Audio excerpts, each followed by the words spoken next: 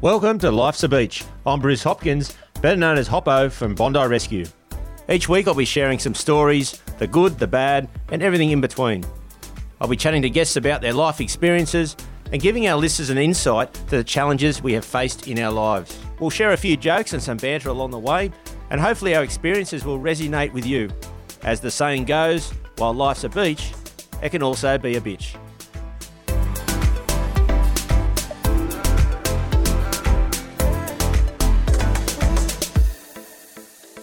Hi everyone, we're back from our summer break and I'm now out of lockdown. For our first show of the year, I'm joined by Aussie rock legend Shannon Noll, plus Reidy is dropping in for some beach banter. This is Life's a Beach.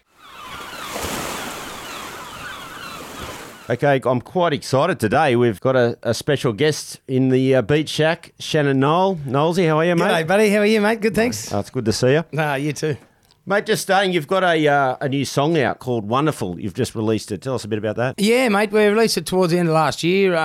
It's a bit of a tribute, I reckon, to the older school sort of big power ballads. I've always been a fan of that style of music. I think a lot of the big bands like Bon Jovi and Skid Row and stuff like that, yeah, they're mainly remembered for their big power ballads. So, I love a power ballad, mate. So it's been a long time since I've done one too. I was probably Lonely was the last one before that, which is good, probably a decade ago. So, yeah, it's a nice bit of a song. It's really enjoyable writing it, and it's great fun to play too, which is terrific.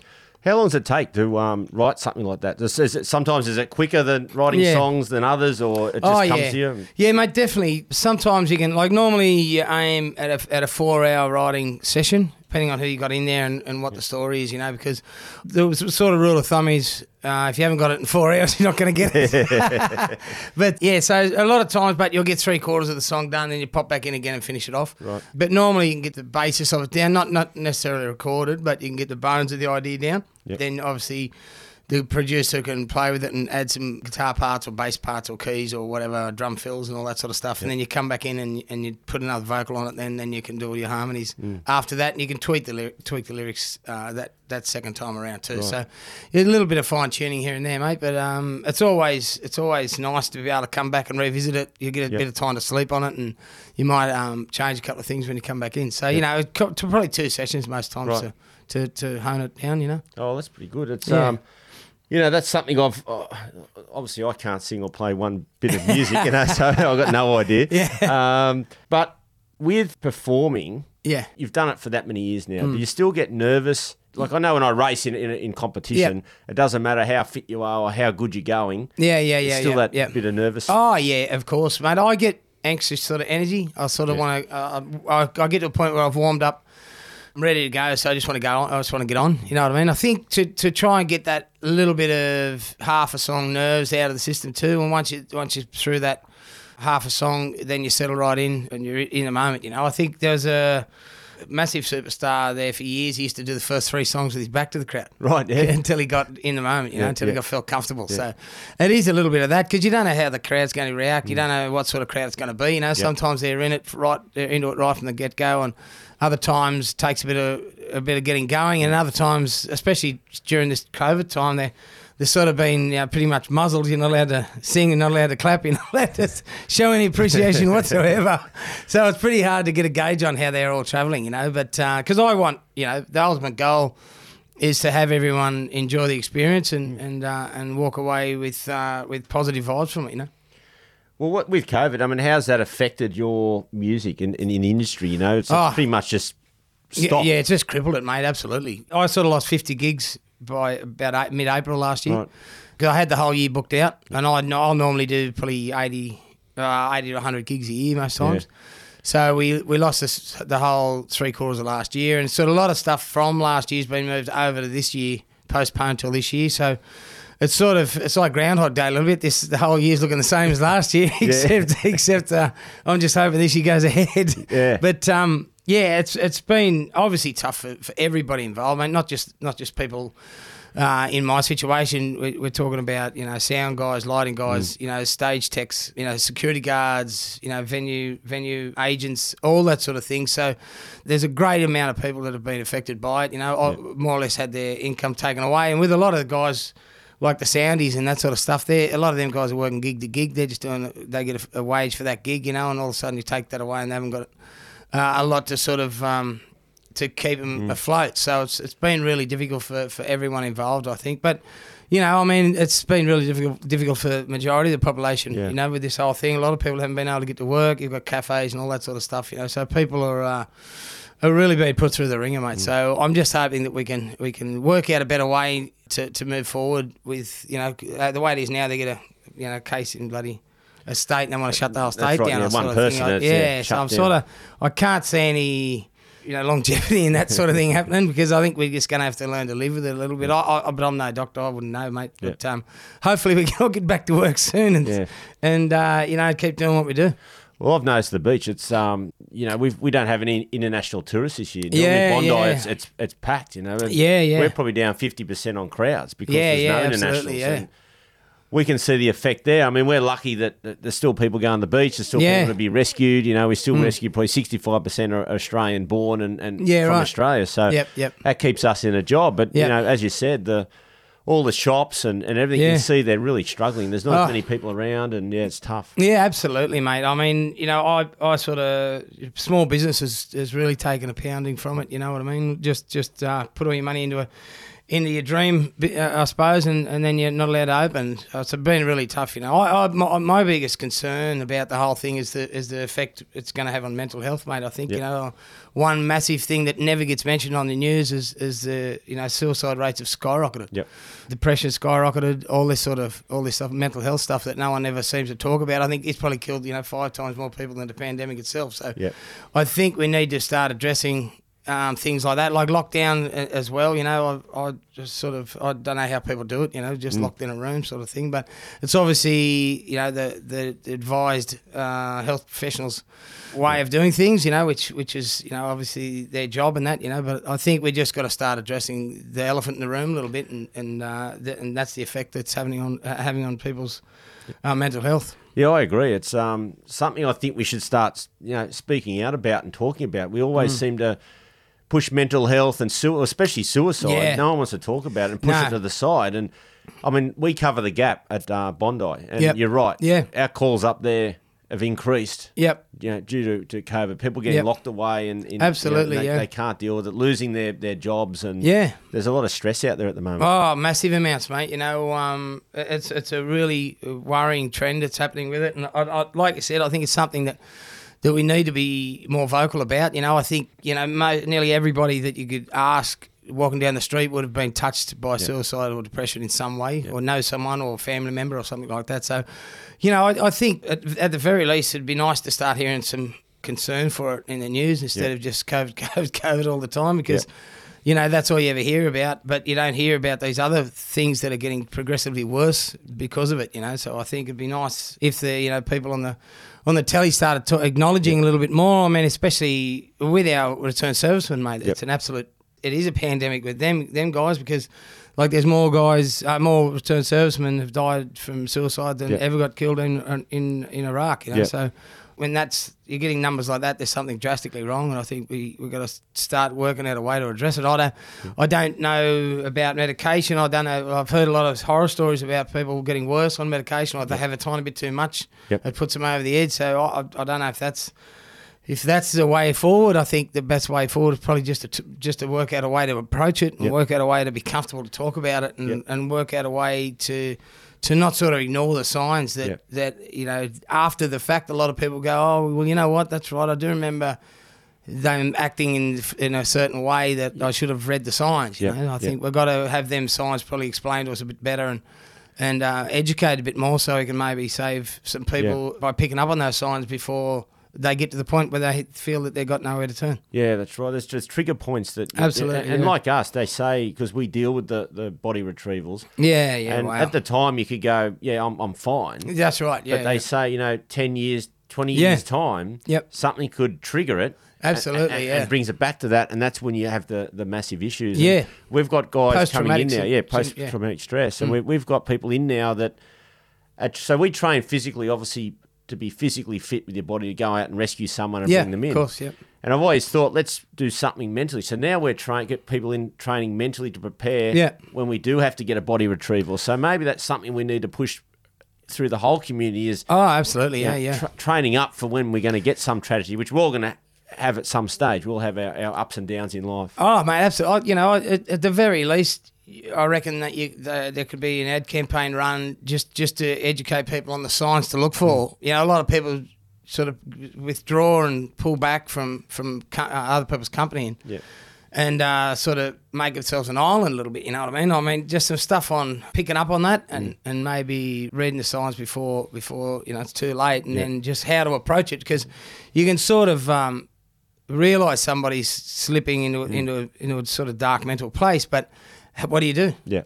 Like, I wouldn't have a clue how to approach that, or what to say, or what to do. Or, you know, I think if we maybe could educate people a little bit from a professional point of view, how they would handle it. You know, it might just help people be able to accept that it's okay to talk about and communicate about, and then how to obviously approach the subject of trying to help someone. Maybe because I think at the moment people get embarrassed to they do, tell people that I've got a problem or whatever it is, and I think they hide it. And I think you're 100% correct. We need to get that out there. Yeah. So people don't. It becomes a norm to tell someone, look, I'm a bit down today. I've got an issue going on at home or work or whatever it is, you know. And I think, like from the individual's perspective, to talk about it is obviously really, really hard, but it's also really, really hard to, from another person's perspective, if they're picking up on somebody's sort of behaviour, it's hard to say, like, hey, man, like, are you all right? And everyone's, yeah, of course I am, you know. Yeah. It's a sort of protection mechanism to cover you from having to be honest with it, I suppose, because you feel if you do say, no, I'm not feeling really good, it's like you're losing or something, you know, you know what I mean, or something like that. Or it's not, you know, it's showing weakness or something. I don't know, but it's definitely, there's better ways of doing it, and it wouldn't hurt just to have a bit of, you know, input from the government or something like that, to do stuff like that to try and help people cope with this sort of thing, you know. Definitely, and the problem with the young kids, and I see down the beach, is social media these days. So everyone that posts something looks like their life is fantastic, you know. And if you've got something going on, that's, you look at all this other stuff and think, geez, I am a loser. I'm at the rock bottom here. Yeah, that's right. You know, you've seen everyone, but it's all fake. It's not half the people, their lives that they're posting up is nowhere near what it shows. No, absolutely. And mate, you know, like I said, there's a lot of stuff out there today. You know, I think there's a certain amount of blame should go to the music industry in a way. You know, you've got some of the most crudest stuff I've ever heard of. Like, I used to think Kevin Bloody Wilson was pretty rude when Rodney Rude, you know. But some of the stuff these young rappers and that are coming out with, and you got 12-year-old girls, you know, doing sort of doing videos and that with their, you know, their bits hanging out and all that sort of stuff. And I just go like, my God, you know, like it's pretty crazy just to get. You know, and then it's stoked with so many likes or whatever, you know what I mean, from random strangers. So, there's a lot of stuff that's sort of a bit troubling out there at the moment, you know what I mean? But anyway. Well, there is, and those young kids are looking up to the, you know, like yourself and all these music artists. And, you know, then they're basically, what you guys are putting out is what they then respect. It becomes an acceptable sort of norm, you know what I mean, of behaviour, I think, you know. And like, you know, you got... Like I grew up looking up to rock stars, you know, Jimmy Barnes and blokes like that, Skull and Vodka and that sort of stuff. You don't get away with that sort of stuff anymore. No. Take it from me. But you know, in saying that too, you know, there's some of the stuff that comes out of these young female rappers' mouths is crikey, is 50 times worse than half the stuff that, you know, you get castigated in the press with sometimes, you know. So I think it feels like there's different rules apply for different scenarios, which is not a great way of sort of moving forward. I don't think, because it sort of it segregates people and puts people in different categories. You know, I think, but it's sort of a little bit scary, because the people get on there too just to be nasty in that as well and make themselves feel good. And I definitely don't agree with it and don't quite understand it, but. I can scroll through 20 positive comments and then one bad one that ruins my day, you know. So it's sort of, which is hard. I think it's just human nature. You sort of dwell on the negative a little bit when you should be maybe praising the positive, I suppose, you know. But But it is set up that way that it give people like that a voice, you know. Yeah. So there's a lot to. I think we're in early stages of all this social media stuff. You know, it hasn't been around long, and I think in moving forward there'll be a lot more rules and regulations, and accountability is the big one. You know, I think especially if somebody, for argument's sake, you know, takes their own life because they got bullied on social media. Like, why shouldn't them people or the people who created that platform be liable for that, accountable for it? You know what I mean? Like, they all wash their hands of it and go like, they're all making billions. Yeah. And then when anything bad happens on there, they just wash their hands of it and blame other people. Like, they create, without that platform being created, that would have never happened. So they should have some accountability and throw a bit of their wealth around and try and combat this epidemics things that's happening with this sort of stuff and bullying and cyberbullying and that sort of stuff, because kids just can't get away from it these days. You know, it used to be bad enough when it was at school, but now it follows them home and you know, they're in their room and they're surrounded by it 24/7. So I think, you know, it's great for them to be making all this money, but I think they should be obligated by law, I reckon, to try and handle their shit, if you know what I mean, I agree, and set it up in a way that kids are protected and people aren't left exposed, and people are also held accountable. Like, you know, you can on hearsay, you say someone, you can get in trouble. Oh, he said this, when no one's actually heard you say it, but somebody's just alleged you say it, and you can get arrested for stuff like that. You know what I mean? Yet these people are posting comments on, which is out there forever. For everyone to see, and they're not held accountable for it, which it just dumbfounds me. I can't keep my mind around it. I don't understand how the hasn't been legislated. Yeah, absolutely. You're accountable and you have to, you know, you're liable for your comments or responsible at the very least. You know what I mean? But hopefully moving forward, there'll be, you know, regulations and stuff like that put in place. I think it's just very early in the day, and we're all sort of it's a new world for everyone with that sort of thing, and it's going to take us a while to teething problems, I suppose. You can only hope, but I definitely think something's got to be done about it, because it's just rampant at the moment. Oh, it's crazy. It's crazy. Well, like you and I, you got followers and people looked up to us for, you know, with Bondi Rescue, with me on the TV show. You as a, you know, basically a rock star. Thanks. I'd love to be a rock star, but I'm never going to get there, mate. Yeah, that's not the same as it used to be, mate. I think I would have been better in the 60s, 70s, I reckon. I think this day and age is nowhere near the same. That's right, absolutely. I think I'd probably be dead by now, though. That's a problem. Don't worry about that. But I mean, you seem quite resilient. You said that, you know, people... Obviously, you get the people that give you the bad feedback and you know, they hide behind social media or whatever platform that they do. You know? But how do you said that, you know, it upsets you. It could be your day, could be not. But how do you get through that and you know, get to the next stage? Oh, mate, well, a lot of the times with things that have happened to me over the years, like I'm quite content with it all, because I actually knew what happened, not how it was represented in the media mainly. Which is another whole subject of disappointment in things not being portrayed the way they actually happen. I've got no problem taking on the chin and owning up to whatever I've done to put myself in that situation. But it's a bit frustrating when, you know, something's completely made out incorrectly, the details of it to obviously, you know, have more impact with the story, you know, to reach more ears. So, you know, the biggest thing with all them sorts of things, I don't give them a second thought, because I actually know what happened, and I regret the parts that I should regret, where I was in the wrong, and there's been, you know, I'm not saying I was never in the wrong, don't worry about that. I'm happy to admit them and take them on the chin, but the way a lot of it's been portrayed was completely farcical, to be honest. Absolutely ridiculous. So I know where you're coming from, because I was in a similar...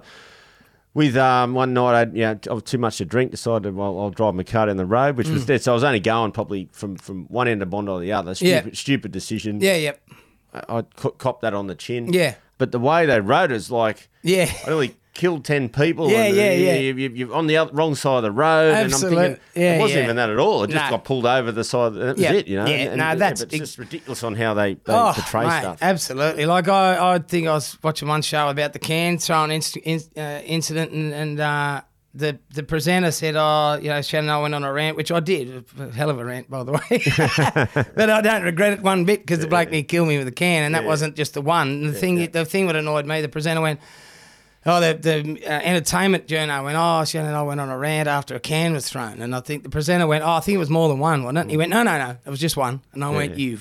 Because that's what aggravated me because there was I'd asked them to stop 6 times and we counted 35 cans on stage after the show. My bass player got hit with an empty bottle of rum before we even started. And it was the venue's responsibility to protect us or if I'd have walked off like anybody else would have in the music industry, that would have bankrupted the event. They would have probably rioted the way they were going on. Yeah. So for the betterment of the event, we stayed out there and put up with it. And then, then enough was enough. And I just looked up and one was whizzing past my eyelid, missed me by about a millimetre. So it scared the shit out of me, to be honest. I went, that would have killed me. Yeah. My wife was pregnant at the time with our new little fella and unborn baby, and I'm thinking, Jesus Christ, that could have killed me. You know what I mean? And I just went, and lost and got a bit cranky. Yeah. Well, which I think people can understand. Yeah, when I was getting enough. hammered in the press, I said, "How about I go and get a cart and stand over there and just start throwing them at you?" Or that's right. You're trying to do the news. Yeah, that's right. See how you go with it. You know what I mean? But anyway, it's like us at the beach. The same thing is people don't see that. Like I've had times I've been there with a resuscitation, so I've got someone dead in front of me. I'm trying to revive them, get them back to life. Yep. And we call it the ring of death. People just tend to want to, any tragedy, people want to come down and have a look. Yeah, it's like a pub fight. Everyone goes out and watch. Everyone goes and watch. Anyway, they're all there. Mate, I had guys pushing me in the back. I'm trying to do compressions, putting me, and then start spitting at us. And you're kidding. And you're going, well, you blow up, and then what happens is people go, oh, well, mate, I got someone that's right. dead in front You're of me. the bad I'm trying to guy. revive him. I'm the bad guy. But you're spitting on me. Unbelievable, isn't it? But nobody ever hears that. No, they don't hear that. Even if you told them that, they go, oh, yeah, of course, covering your tracks now, you know what I mean? But they just go, no, you're a wanker for blowing up, you know what I mean? That's right, yeah. It's always two sides of the story, mate, And that's like me with mine. I copped the 14 months of not being able to drive. Yep. But even in there, they gave me, probably should have got 6 months. Any other person would have got 6 months.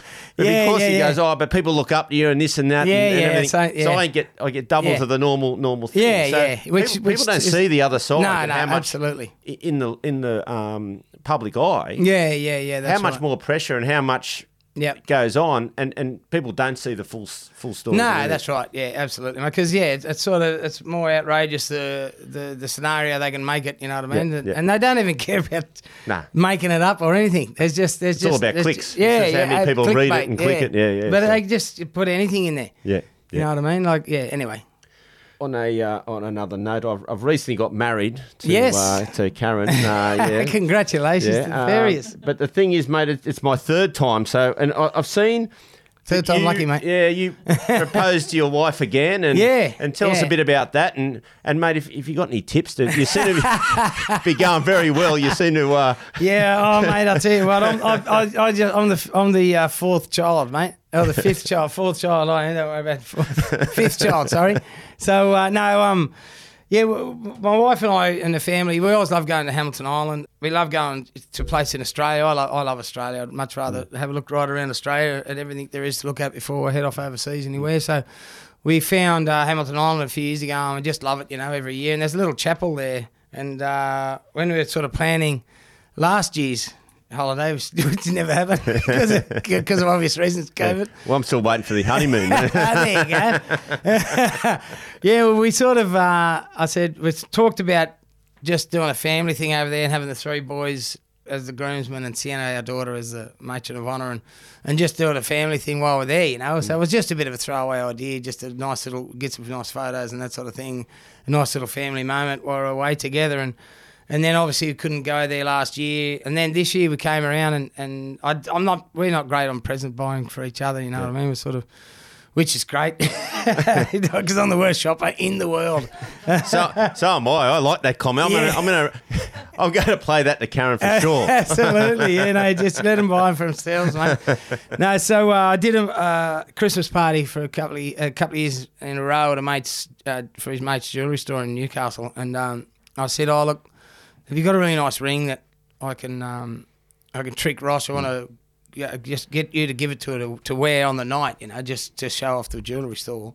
And at the end of the night, I'll just grab her up on stage and say, I bought this for you, So he went, no worries. And he was right into it and loved it. He's just such a great jeweller. He's been dealing with jewellery since he's like 14. He sort of did all the legwork to his dad's. His dad invented a locket. A lock for a locket that was revolutionary. Oh, okay. And they did a patent, and he was handling all the ringing in all the distributors in the US and all that since he was like 14. So if there was ever a man to be a jeweler, this guy's him, you know. So he was quite excited by the idea. And then so when I got Ross back up there, I thought, well, we might as well make it official because we talked about it anyway. So I said, and I got that ring for you. Just ask if you'd marry me again, sort of thing. So, I think she didn't say yes at the time straight away. I think she did a little while later, but I caught her off guard, which give her a bit of a surprise, which is cool. So when I proposed to Karen, I pulled the box out. And she said yes before I even opened the box. I thought, geez, I could have just given her the box. He could have had a Fruit Loop in there, mate. Well, mate, you must be doing something right then, eh? Absolutely. That's a great story. They're goodwill stories, mate. There's not enough of them out there these days.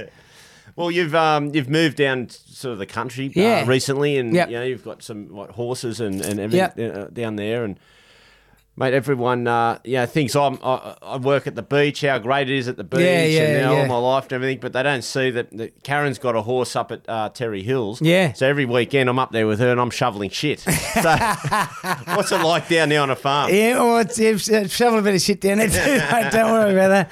No, mate, it's been really good. We got out there in about May last year, so it was sort of... I had no work for the majority of the rest of the year sort of thing, and instead of just sort of being locked inside like we would have been at the residential place we're at in the Shire there, because I grew up on a farm, so we were trying to buy chooks and sheep, and I'll tell you what, but it was like after toilet paper, the next thing everyone was binging on was chooks. Yeah. You couldn't buy a chook to save your life. Absolutely, nobody had chooks anywhere down the Southern Highlands. Went to all the rural stores. No, we're out of chooks. I'm going like, what's this? Every man their dog's buying chooks. So yeah, I ended up buying a couple of these purebreds, and they're nearly worth more than my sheep. I'm going, hang on, you can only get one feed out of a chook from memory. You can get a few out of a sheep. So. But it was really good. We really enjoyed it, especially with the little bloke. We got him a little John Deere tractor, little electric one, and it's the best money we've ever spent. He's sort of that little now. We walk up and down the back a few times, and he ends up knocking up, so you got to carry him, But now he's got his little tractor. He beats you up there, and he's got a little trailer and carries the feed for the sheep and the chooks and that. It's just a great little setup, for a little kid growing up like that. Open spaces and room to move and.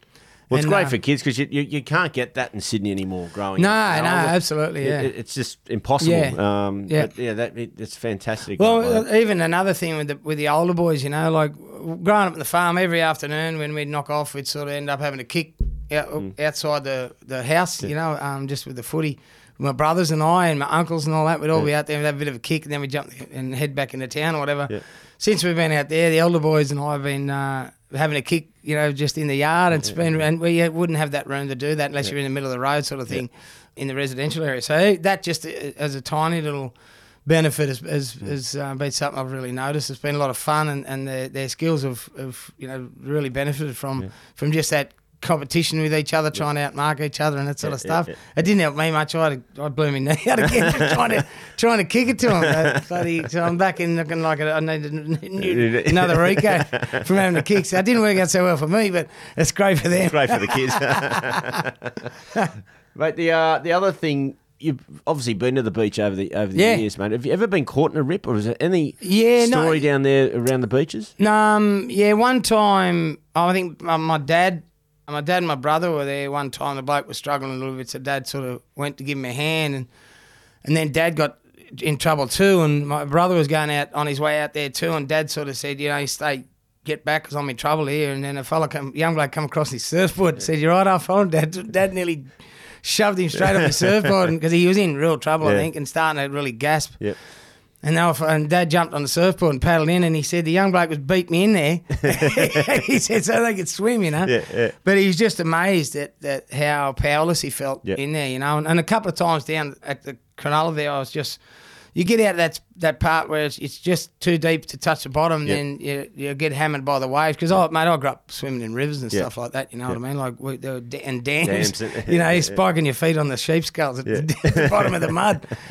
So the whole concept of current and just repetition of waves, and if you're just that bit too high, you get pummeled and rolled, and then, and then you just put your head up and you're out of breath again. I just got back in there last summer. And because it was taking me out, and I've got one chance at this, and I was out of breath by that stage, and I just put my head down and just went as hard as I could, and it absolutely exhausted myself, but just got in far enough to dig some toes into the sand, and then I could push myself and walk back in. And get the rest of the way back in. I walk back in and try and make out everything's all cool, and I'm going like that. And I said to the miss, I went on, he fucking drowned there. I tell you. It was scared the absolute crap out of me. Oh, it happens quick, and but we've got a campaign now that floating. So if you float with a rip, 90% of the time we'll pull you across onto the sandbank where you can stand up, or push you to where the waves are. Yep. So we're trying to get that out there now, and. So, like you said, you're swimming and then you're physically exhausted. Yeah, absolutely. And what happens to people is they get, they might have 50 strokes, 100 strokes before. Then that's about as far as they can go. Yep. And if you're not standing up, and like you were saying, if you were kept swimming and got to that point, and hadn't stood up on the sandbank, you're exhausted, and that's when you just sink. They call it that's the silent drowning, because you can't even yell out to. You're just that exhausted. That's right. Yeah, absolutely. Yeah. No, that sounds great. That's something we try to do and get out there. The floating, so float to survive. Absolutely. Oh, it makes so much sense, mate. Because you're burning every bit of energy you got and going against the tide, sort of thing. So it's totally probably thinking about it rationally. Is the stupidest thing to do in the world, trying to go against it, you know what I mean? Because you're not moving forward and you're just exhausting yourself. So you're better off just floating with it, getting out around the corner a bit, and then, absolutely. I was getting further away from the beach, going, I've got to be over there. So I'll keep that in mind for next time. Next time, just float. Just float, absolutely. Mate, one last thing. What does the beach mean to you? And the other thing... Has the beach ever triggered something to write a song? I mean, for me, because we lived in the Shire for probably 15 years, and like I said, I grew up in dry country. I mean, I wasn't even a river kid, because we were 50 k's or 40 k's from the river. So, we'd swim in dams and stuff like that, and then as I got older, we did fishing in the river and swimming in the river and stuff like that, and then a bit of water skiing, things like that. But we're totally not ever a beachy type person. My brother won't even have a bath when he's in Sydney. He's too scared of the shark swimming up the plug up. He's got a practice, he says. He just sits on the sand. He goes, I don't go into their territory and they don't come onto mine. So, that's a fair deal. Yeah, absolutely. So I sort of, but towards the end of, before we moved out on the acreage, I did really... was starting to get a really calming effect, especially on rainy days, because I really love rainy days, because for me, growing up on the farm, it represents, new life and hope, rain. And I think, because obviously your crops can't grow without rain, and your garden won't grow without rain, your grass won't grow without rain. So when it rains for me, I sort of have a big smile on my face and a bit of a skip my step, So I think to sort of just watch the waves come in and the rain and the storms come in over the water, it just had a really soothing effect. For me, I could be sort of struggling with whatever's going on at the time, but I'd go and sit up there and just sit in the car, or sit in the bottom of the car, just on the wall there at Cronulla, and watch the water, the waves come in. It was just something really. I always felt better after it, so I really started to pick up on that while we were there. So I think that time living near the water like that sort of has definitely changed me opinion of the water and thoughts about the water. I really like having that mix now.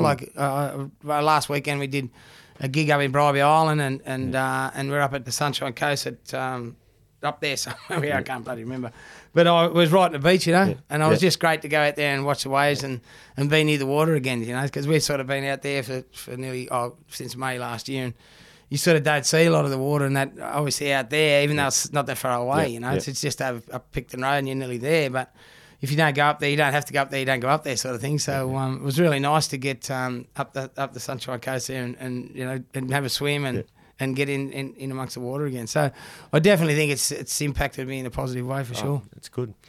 Mate, we might get you to write the new theme song for Bondi Rescue. We'll get rid of Thirsty Merc. They've been around for 16 years. And we'll bring Nollsy in for the new one. They're done all right. Yeah, great song, that one too, mate. I tell you, nothing suits the show better than that one, I tell you. But I definitely think just the feeling it gives you in that, there's definitely, if you went in and asked songwriters, over the years, there'd be so many songs written about the surf, you know what I mean? About that very same feeling that I was just talking about, I'd say, No, that's great, mate. Nollsy, it's been fantastic having you in the Beach Shack. And, thanks, bud. Mate, hopefully the year picks up and you've got plenty of gigs. We'll be right, mate. Thanks, I appreciate it, buddy. Cheers, mate. It was great to have Shannon Noll in the Beach Shack. For your chance to have Shannon rock out at your wedding, head to www.winmysinger.com before the 31st of March. Thanks to Simon Kerwood Jewelers. All the details will be in the show notes.